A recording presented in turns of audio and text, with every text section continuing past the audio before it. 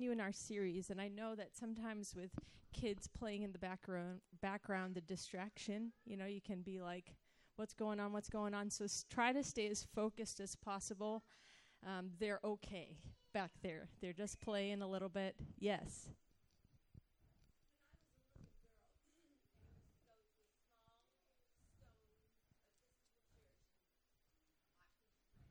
Mm-hmm.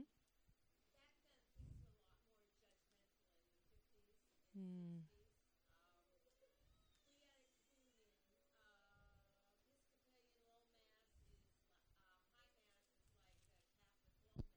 Mm-hmm.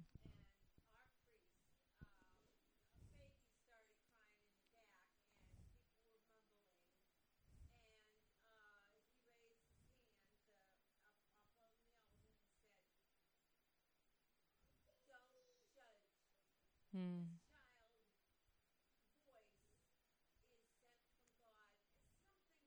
Mm-hmm. Mm. Mm. Mm.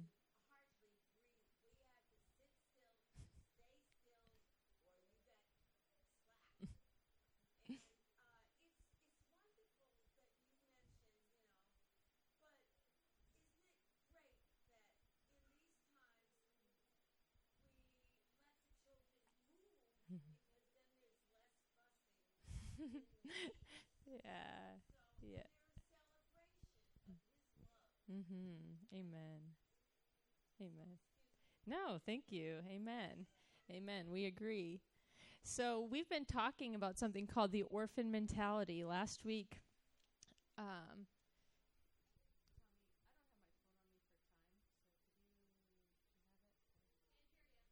yeah, purposefully, sorry. Thank you. Um, we've been on talking about the orphan mentality, and last week we talked about session one was that orphans' identity is based on what they do, right? So they do something because attention, they want attention. Now we're talking about orphans in the natural. I worked with street kids in Brazil, orphans in Haiti, and these were things the Lord was showing me about them. They crave attention because their parents never gave them attention. And we were designed, God-given designed, to need attention.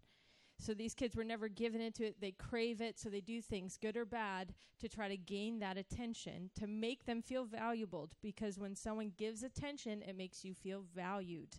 Someone's paying attention to me. So we talked about how that looks in the church, right? We do things, we think position, gifting, talent, gives us attention and then makes us feel valued. And when those things are taken away from us, we waver. We respond in different ways, right? Either we try to do more things to get attention, or we run from the situation, or we get angry because we're searching for something. And the truth was that we have God's full attention at all times, and he fully satisfies that place in us, from Psalm 139.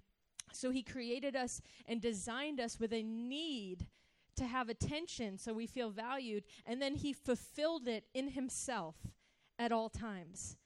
But if we don't realize that and receive it, we will search for it in other places. And God has been showing us and exposing in our hearts places where we've sought position or accolades of people to try to build us up. And the fact is, if they can build you up, they can also tear you down. When you're steady in God's truth and his love, you're unwavering. We are unwavering children of God. And the homework was to ask God what he loves about you and develop a habit of listening and saying, God, what do you love about me? What do you love about who I am? We don't have time today to go into what maybe he spoke to some of you today, which I know Kayla told me some things that the Lord was speaking to her, and maybe others of you heard some things throughout the week about what he loves about you. But it's crucial and foundational to every other piece, especially this next session we're about to go into. Because if we don't know his love, everything else is going to feel really yucky, and we're going to push against it. But if we're grounded in his love, everything else will flow. And you'll know what I mean as we move forward today. So today, session 2, orphans do not like correction and discipline. I mean, how many of us do? But orphans and street kids do not like to be corrected or disciplined. Why? Well, they've grown up in a type of situation. We're talking about natural orphans. They've grown up on the street. They've been abandoned by their parents. Many of them have been abused sexually, physically, verbally, mentally, emotionally, in every way possible. They've been abused and taken advantage of. So they do not trust anyone. They've built walls around their heart and their mind as a protection to not be hurt again. So when someone corrects or disciplines them, they think that they're just simply one step away from being abandoned again, being hurt, being rejected. In Haiti, when I'd be walking through the village, there would be mothers who would come up to me with a baby in their hand and say, "Here's my baby, please take my child." Or they would have a 4 or 5-year-old next to them and say, "Please take my child with you. I can't handle it anymore. I can't do it anymore. I can't provide." And maybe that mother's intent was actually out of desperation. She doesn't have money for food. She can't pay for their schooling. So it's a desperate plea of a mother, take my child and care for them better than I can. But that's not the perception of the child, right? All they hear is their parents saying, "Take my child." That's rejection. That's abandonment. That means in a child's mind, you don't want me, and it's probably because of something I've done. I'm too much for you. I'm too much for you to handle. I've disobeyed too many times. So many of these kids, especially in Haiti in the orphanage, they were actually chosen from among their siblings to be put into an orphanage. A mom may have 5 or 6 kids, and she can't afford them all, or she can't take care of them all, or at one point she just had a breaking point and said, "Please take this child." So does that child feel like they're privileged to have food and clothing every day? No. They think, "Wow, I was the worst among all of mine. I must be a terrible kid. Nobody loves me." It's a rejection. It's simply a rejection. And then they live out of that. So when you correct or discipline, it's like, great, I'm one step away from being rejected again. They're just going to throw me to the street also, because that's everything they've known. Does that make sense? In Haiti also, when I first moved there, I was working at an orphanage with a bunch of kids, and it was a non-Christian place. It wasn't like they were teaching Christian values or anything. The leaders of it were 2 Haitians involved in voodoo, actually. But the agreement was that I would teach English twice a day to the community, and that included kids from the orphanage.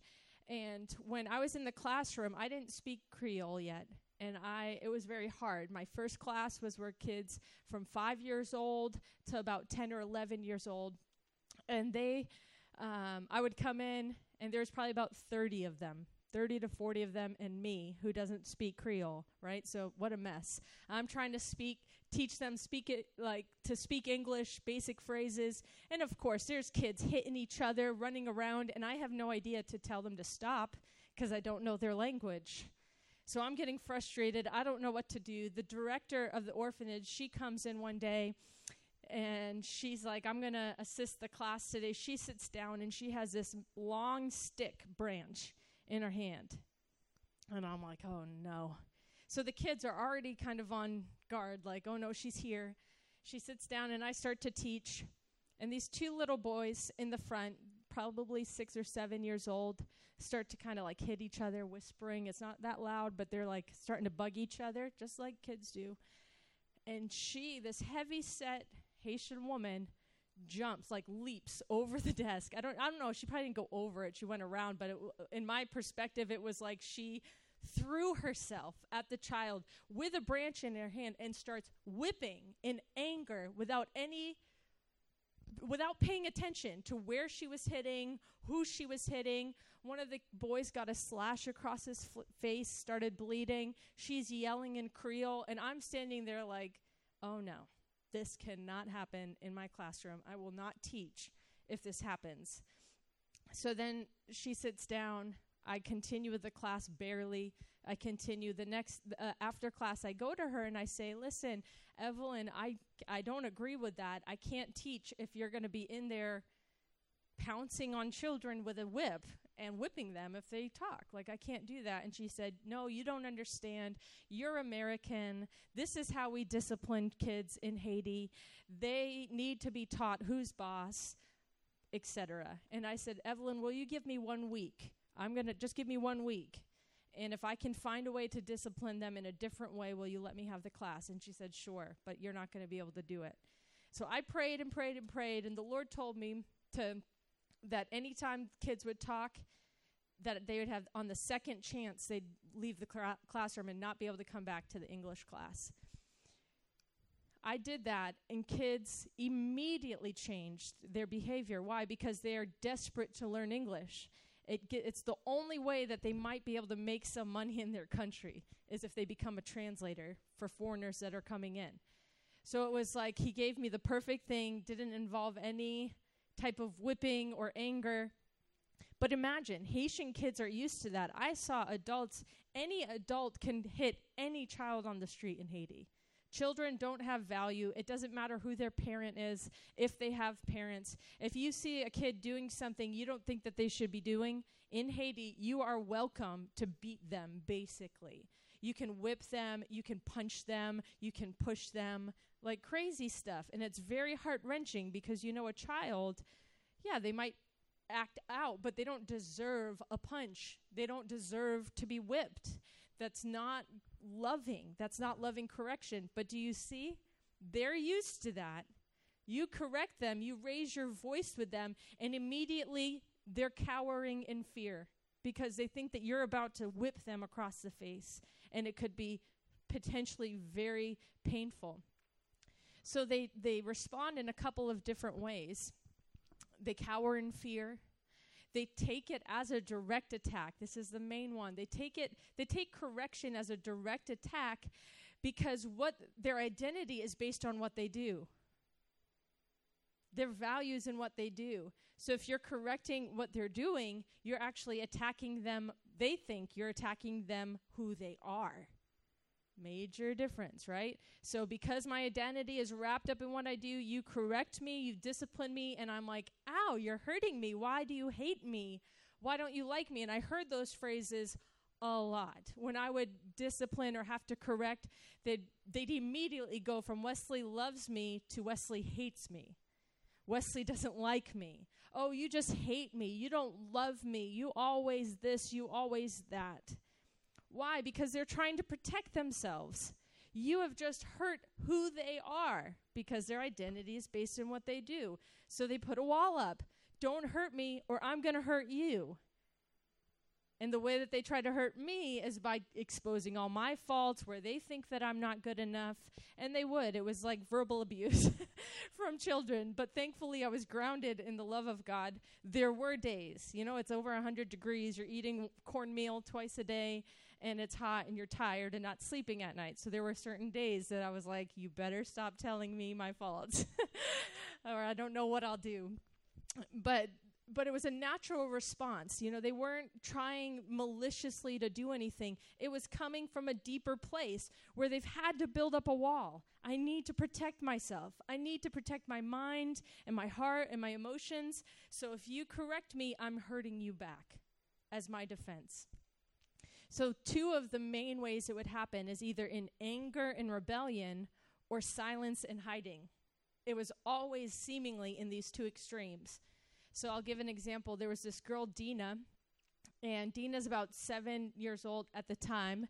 She was about 7 or 8 years old, and she and this other girl got in a big fight, and one of them had found glass somewhere. They were calling each other names. One of them was goat in Creole. That's a real mean thing to say.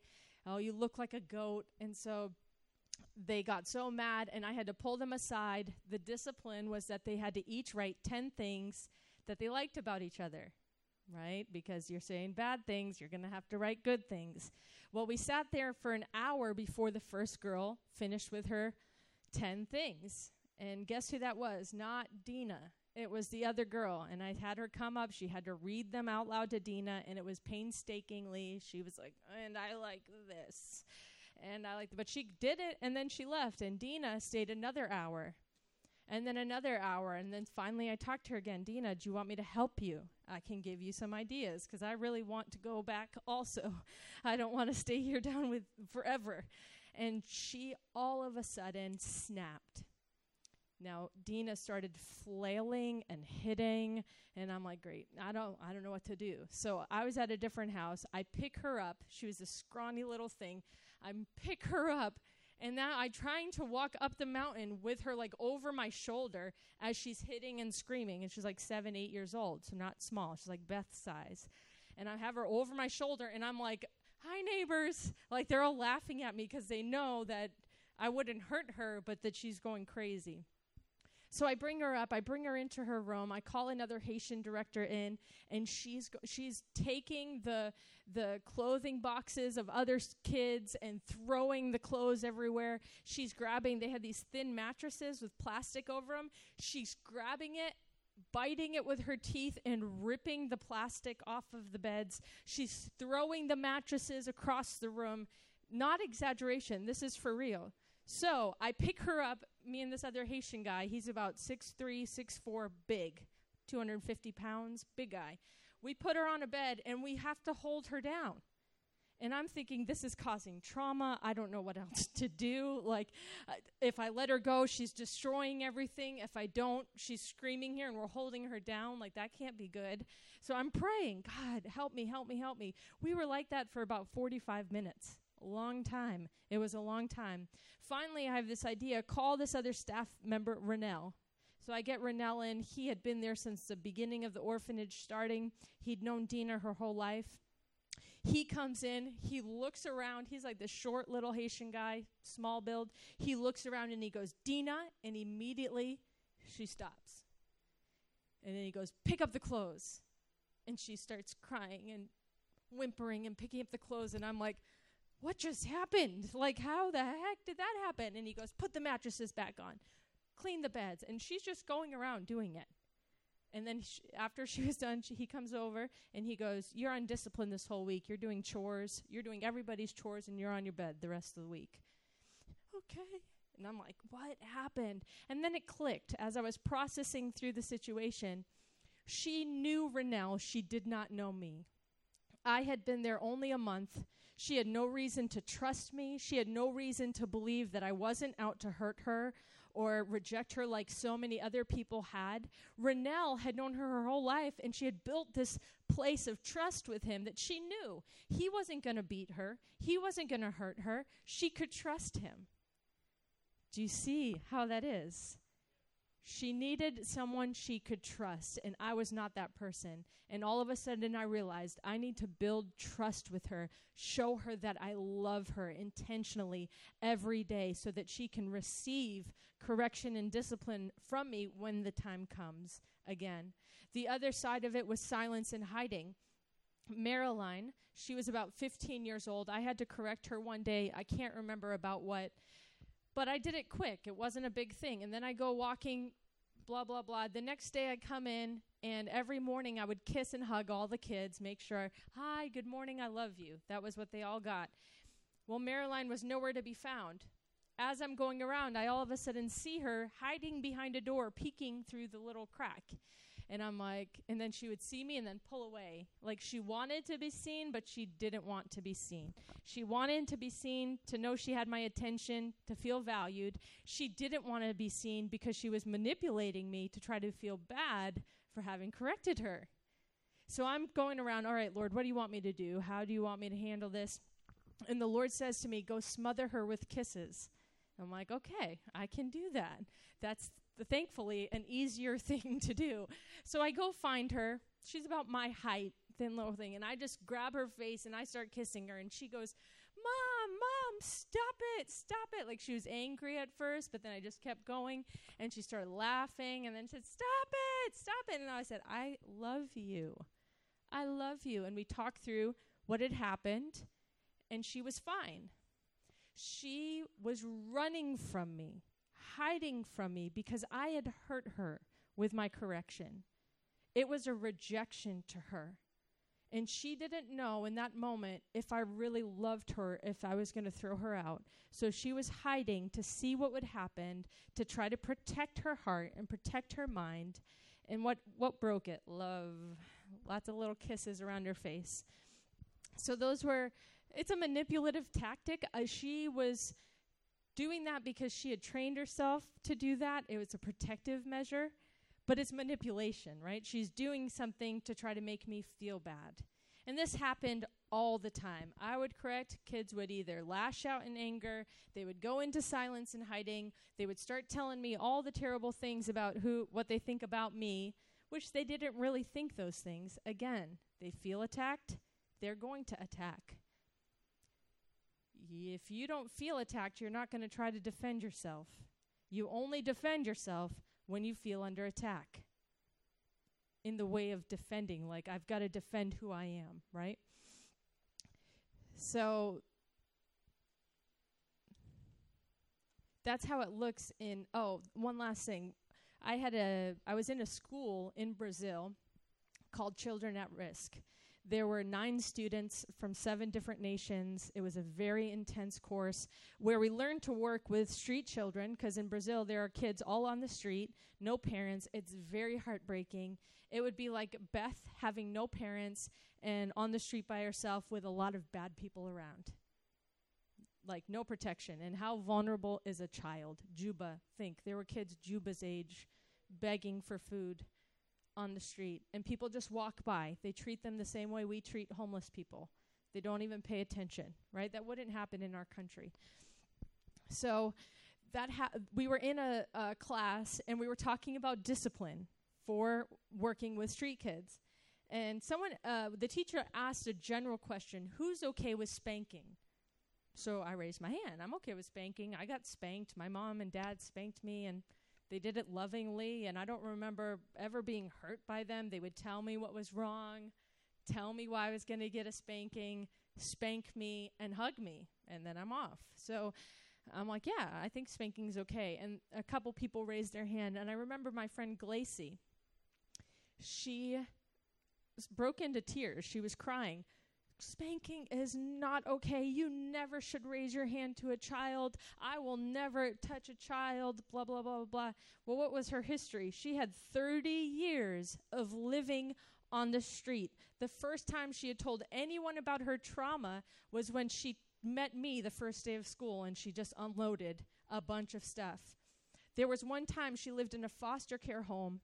The father was sexually abusing her. She was about 10 years old. The mother walks in one day on the father abusing her, and the father blames Glacy, says she was provoking me. The mother agrees with the husband. They lock her in a bathroom for a week and just go in without food, water, occasionally going in to beat her. That was one of the many, many traumatic stories of her life. So do you think she'd be okay with spanking? Absolutely not. Why? Her experience told her something totally different. That's never done in love because of what I've experienced, right? They've never experienced healthy discipline. So why would they think discipline's healthy? They don't. They don't. There's such a fear of it. There's a fear of rejection, fear of abandonment.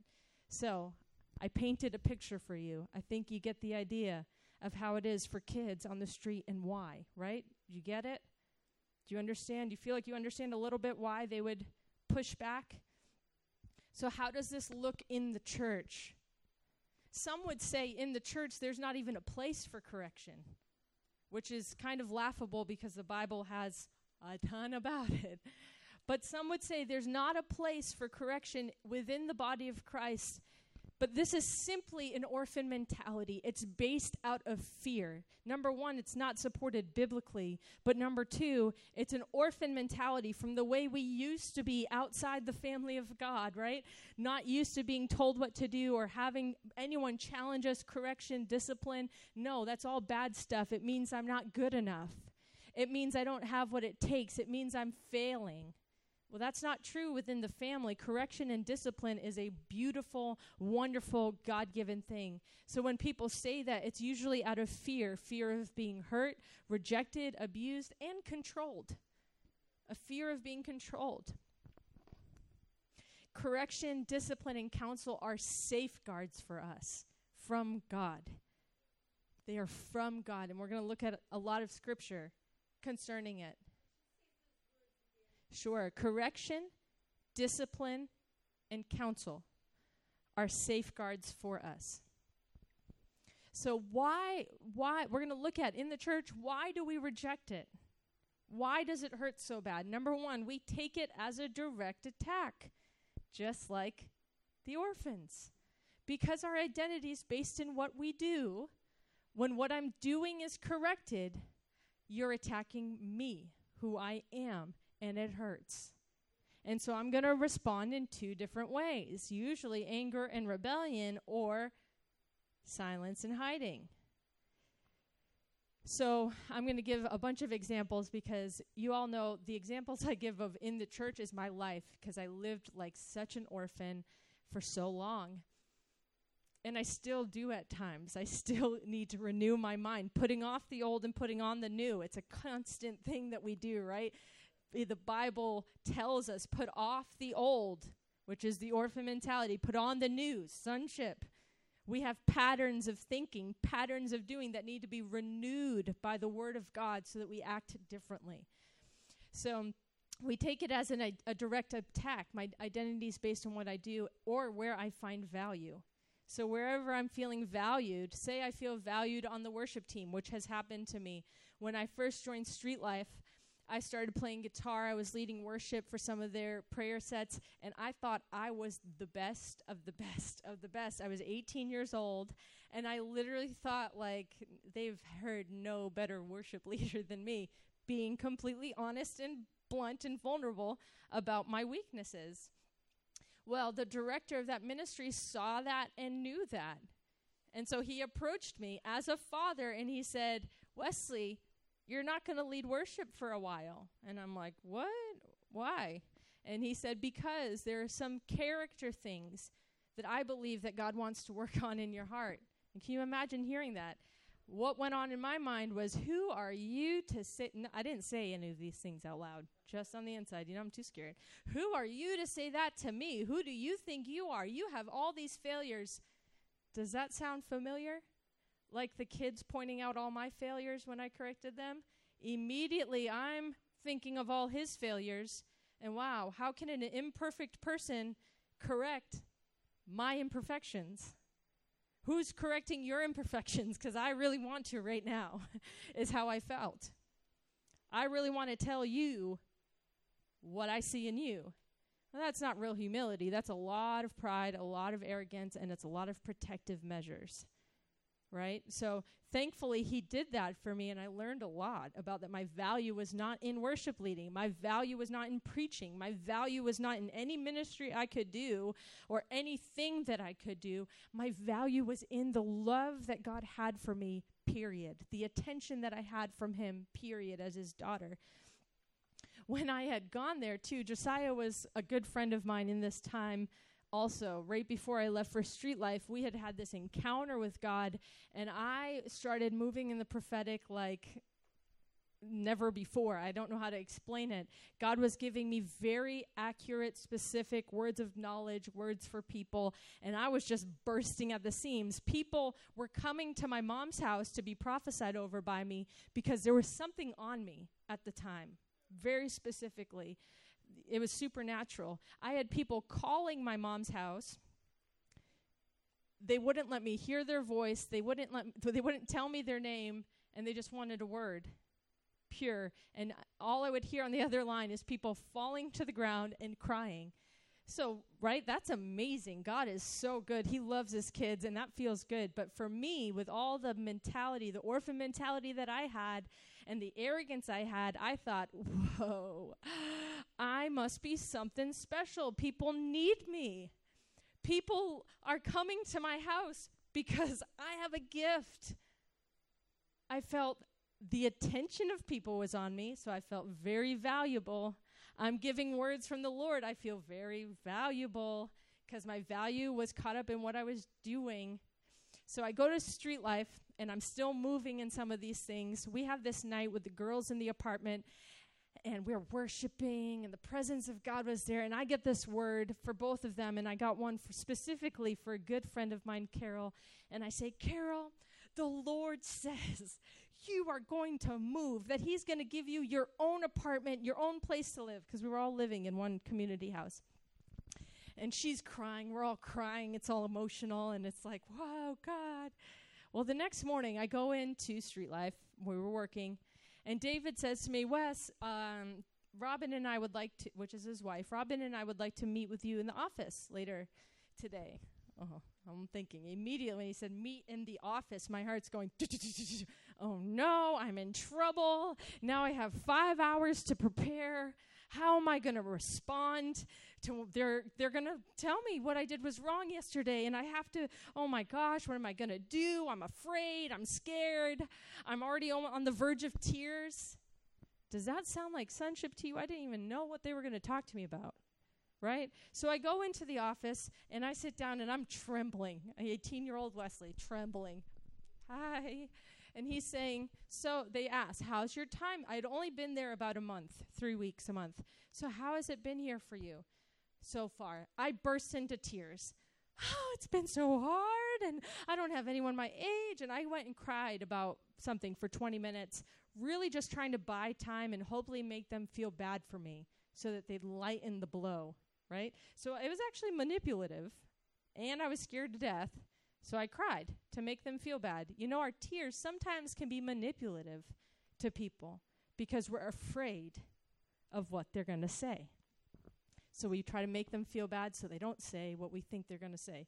Well, thank God David and Robin were not manipulated by me, and they said, oh, we're so sorry.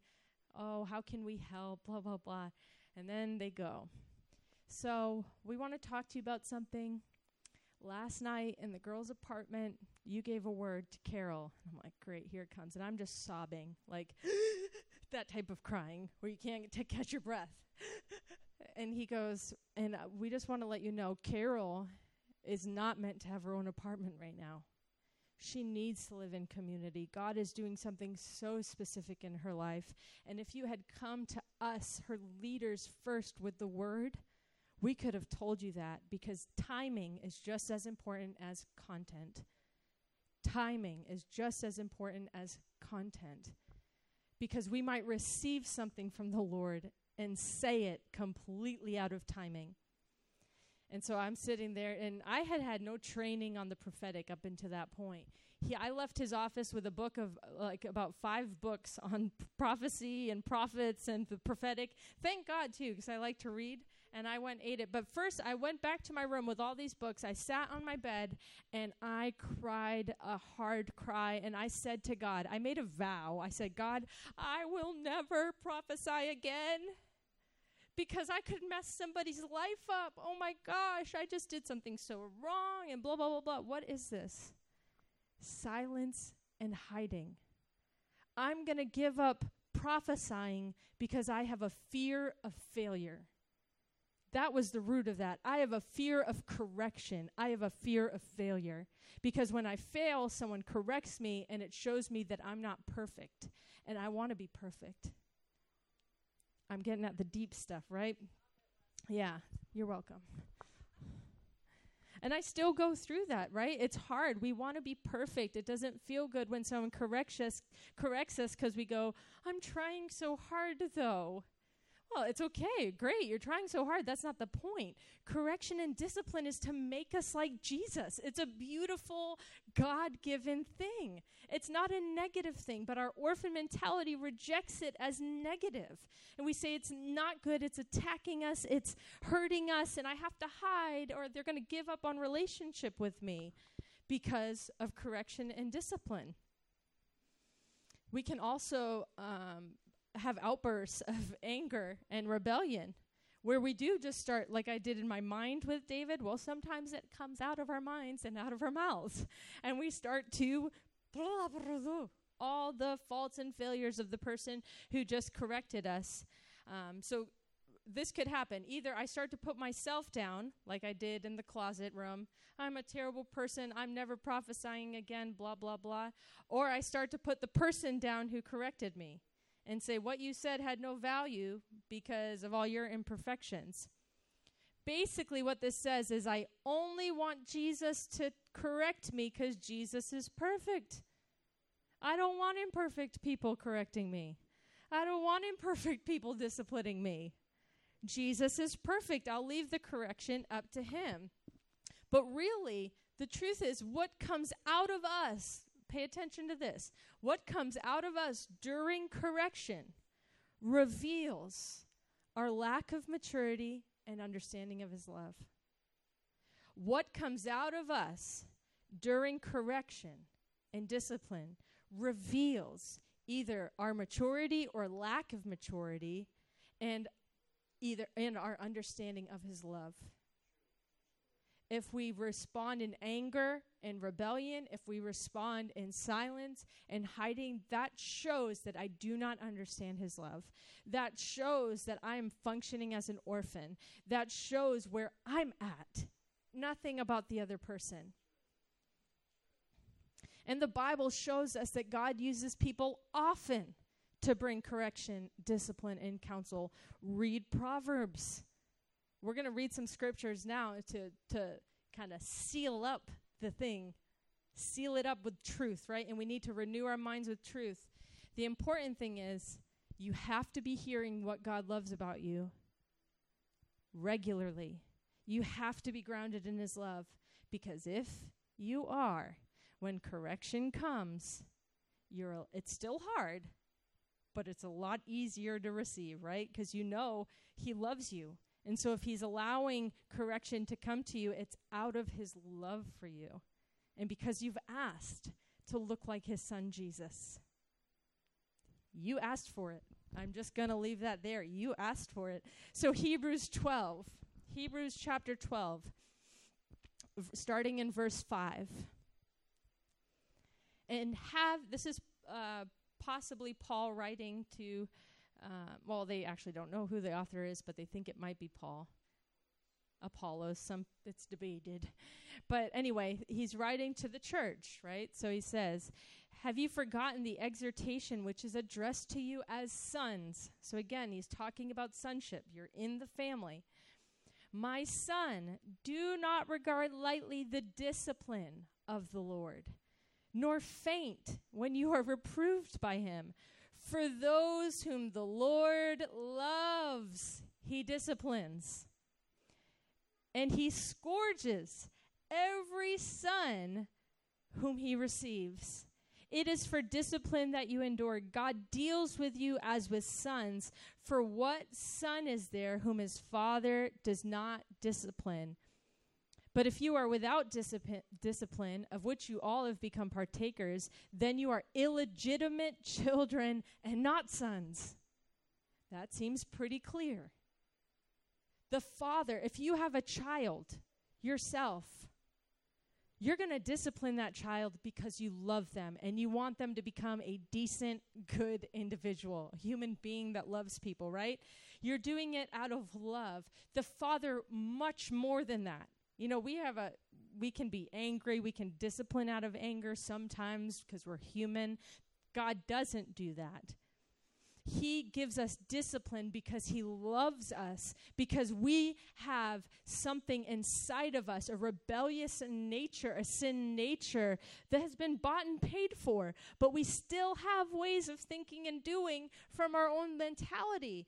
So the Lord in his love is saying, oh, wow, you're off there, redirect. You're not acting like a son or daughter, redirect. That wasn't really good, redirect. I'm making you mature sons and daughters. And the fact that he says, do not faint when you're reproved, shows it's not easy, even when it's coming from the Lord. Don't faint. Do not faint when you're reproved by him. Don't give up. I want to go to Proverbs 12, verse 1. This is one of my favorite scriptures. some know what's coming. Proverbs 12, verse 1. Whoever loves discipline loves knowledge, but he who hates reproof is stupid. See why I love it? Because the Bible just called us stupid. Whoever loves discipline loves knowledge, but whoever hates reproof is stupid. Now I want to clarify this. We're ending with these scriptures. I want to clarify something here. I just had this happen to me these past days, actually. Someone was believing that they were correcting my theology, that there wasn't really even anything about my theology in the post.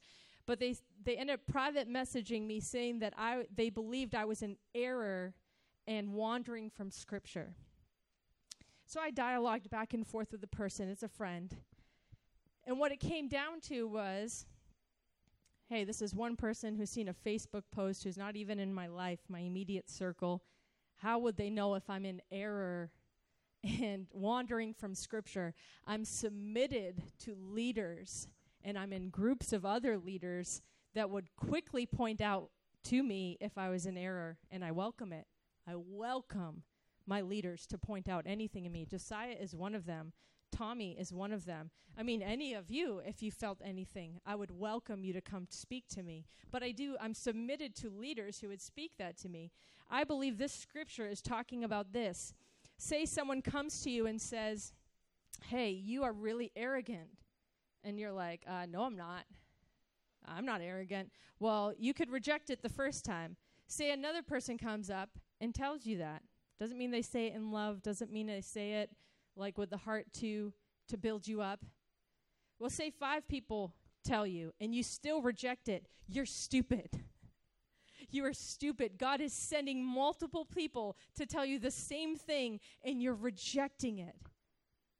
That's why a mature son or daughter, this is really hard, but it's something we should practice. We can separate the content of correction and discipline from the emotion that I'm feeling. So, that hurts that you just said I'm arrogant, but I'm going to try to separate what I'm feeling for a second and think, okay, you think I'm arrogant. I'm going to take that to the Lord. Father, am I arrogant? Show me. Wow, I repent if that's in me. How easy is that? If I recognize God is using people to make me like Jesus, I should desire it. I should welcome it. I should say, hey, bring it on. It might be hard, but I'm going to become like Jesus. I'm going to look like him. I'm going to talk like him.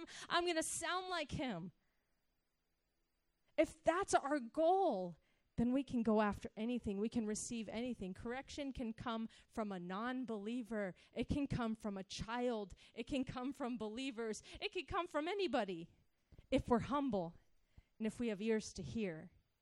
The Lord will use anyone because he loves us. He'll use your spouse on a daily basis. And that's the person where you want to say, well, I see all your faults. Who are you to tell me that? Well, that is Marie. That is the orphan mentality. That's not how we want to look or act. Take it before the Lord. I'm going to end with these 2 scriptures. Proverbs. There's so many more. There's so many more in this. Proverbs 6:23. For the commandment is a lamp, and the teaching is a light, and reproofs for discipline are a way of life. Reproofs for discipline are a way of life. They produce life in us. And then Psalm 141. Psalm 141, verse 5. This is awesome. Let the righteous man smite and correct me. It is a kindness. I love it. Let the righteous man smite and correct me. It is a kindness. Oil so choice. Let not my head refuse or be discouraged. David knew it. He said, let them correct me. It's an oil. It's kindness to me. Let my head, my mind, my thinking not refuse it or be discouraged. He understood. He understood. So the question is this week, Who corrects you? Who do you receive correction from? How do you respond? Are you acting like an orphan who's constantly ready to fight, defend yourself, prove that you're right, protect yourself from being hurt? Kayla, can I share something about our relationship? Yeah. So something with Kayla and I love Kayla dearly, Miss Princess over here, because it was her birthday a couple days ago. Yeah. So when we didn't know each other a ton. They came to church here, and there was something that I'm not even going to bring up what it was, but I had to say, hey, I don't think this is right. I think you guys should do this, or we talked through something.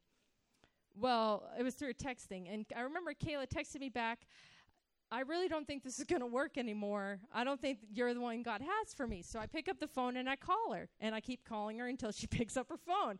And I go, Kayla, what the heck are you talking about? And she goes, well, blah, blah, blah, blah. And I said, no, not in this relationship. I love you. We don't break relationship because we disagree on something. We can disagree. There's conversation. But because of her experience, and this is what she explained to me, because of her experience with other friends, when they disagreed, they broke relationship. It's just how you do it. You don't talk anymore. You don't go there anymore. Hey, that's not right. That's not mature. That's not godly. So we're doing something different. And it works. Do we still get hurt? Yeah, it might still hurt. It might still be hard. But the relationship will never break. It only goes deeper because of the love of God and because we understand it's love. It's love. And when we forget it, we remind each other, it's love. This is because of love, right? We have to remember that. So this week, again, the homework. What does God love about you? Because you need to be overwhelmed by his love on a daily basis. Number 2, when was the last time someone corrected you, and how did you receive it? If you aren't receiving correction and discipline from somebody, who can you ask? Who can you ask? I go to Sean. I've asked Josiah before, Crystal, do you see anything? Here's the situation. This is how I responded. Was that okay? I ask because I know I don't see everything, right? We don't see everything, and I want to become like Jesus. Amen? Amen. Jesus, we love you. We're so thankful that you are a father who disciplines us because you love us and you want the best for us, and you're making us like Jesus. So I pray a great grace over us as a community to receive correction well, discipline well, to be true sons and daughters, maturing in our ability to receive what you would have for us and to change to be like you. We love you so much and thank you. In Jesus' name, amen.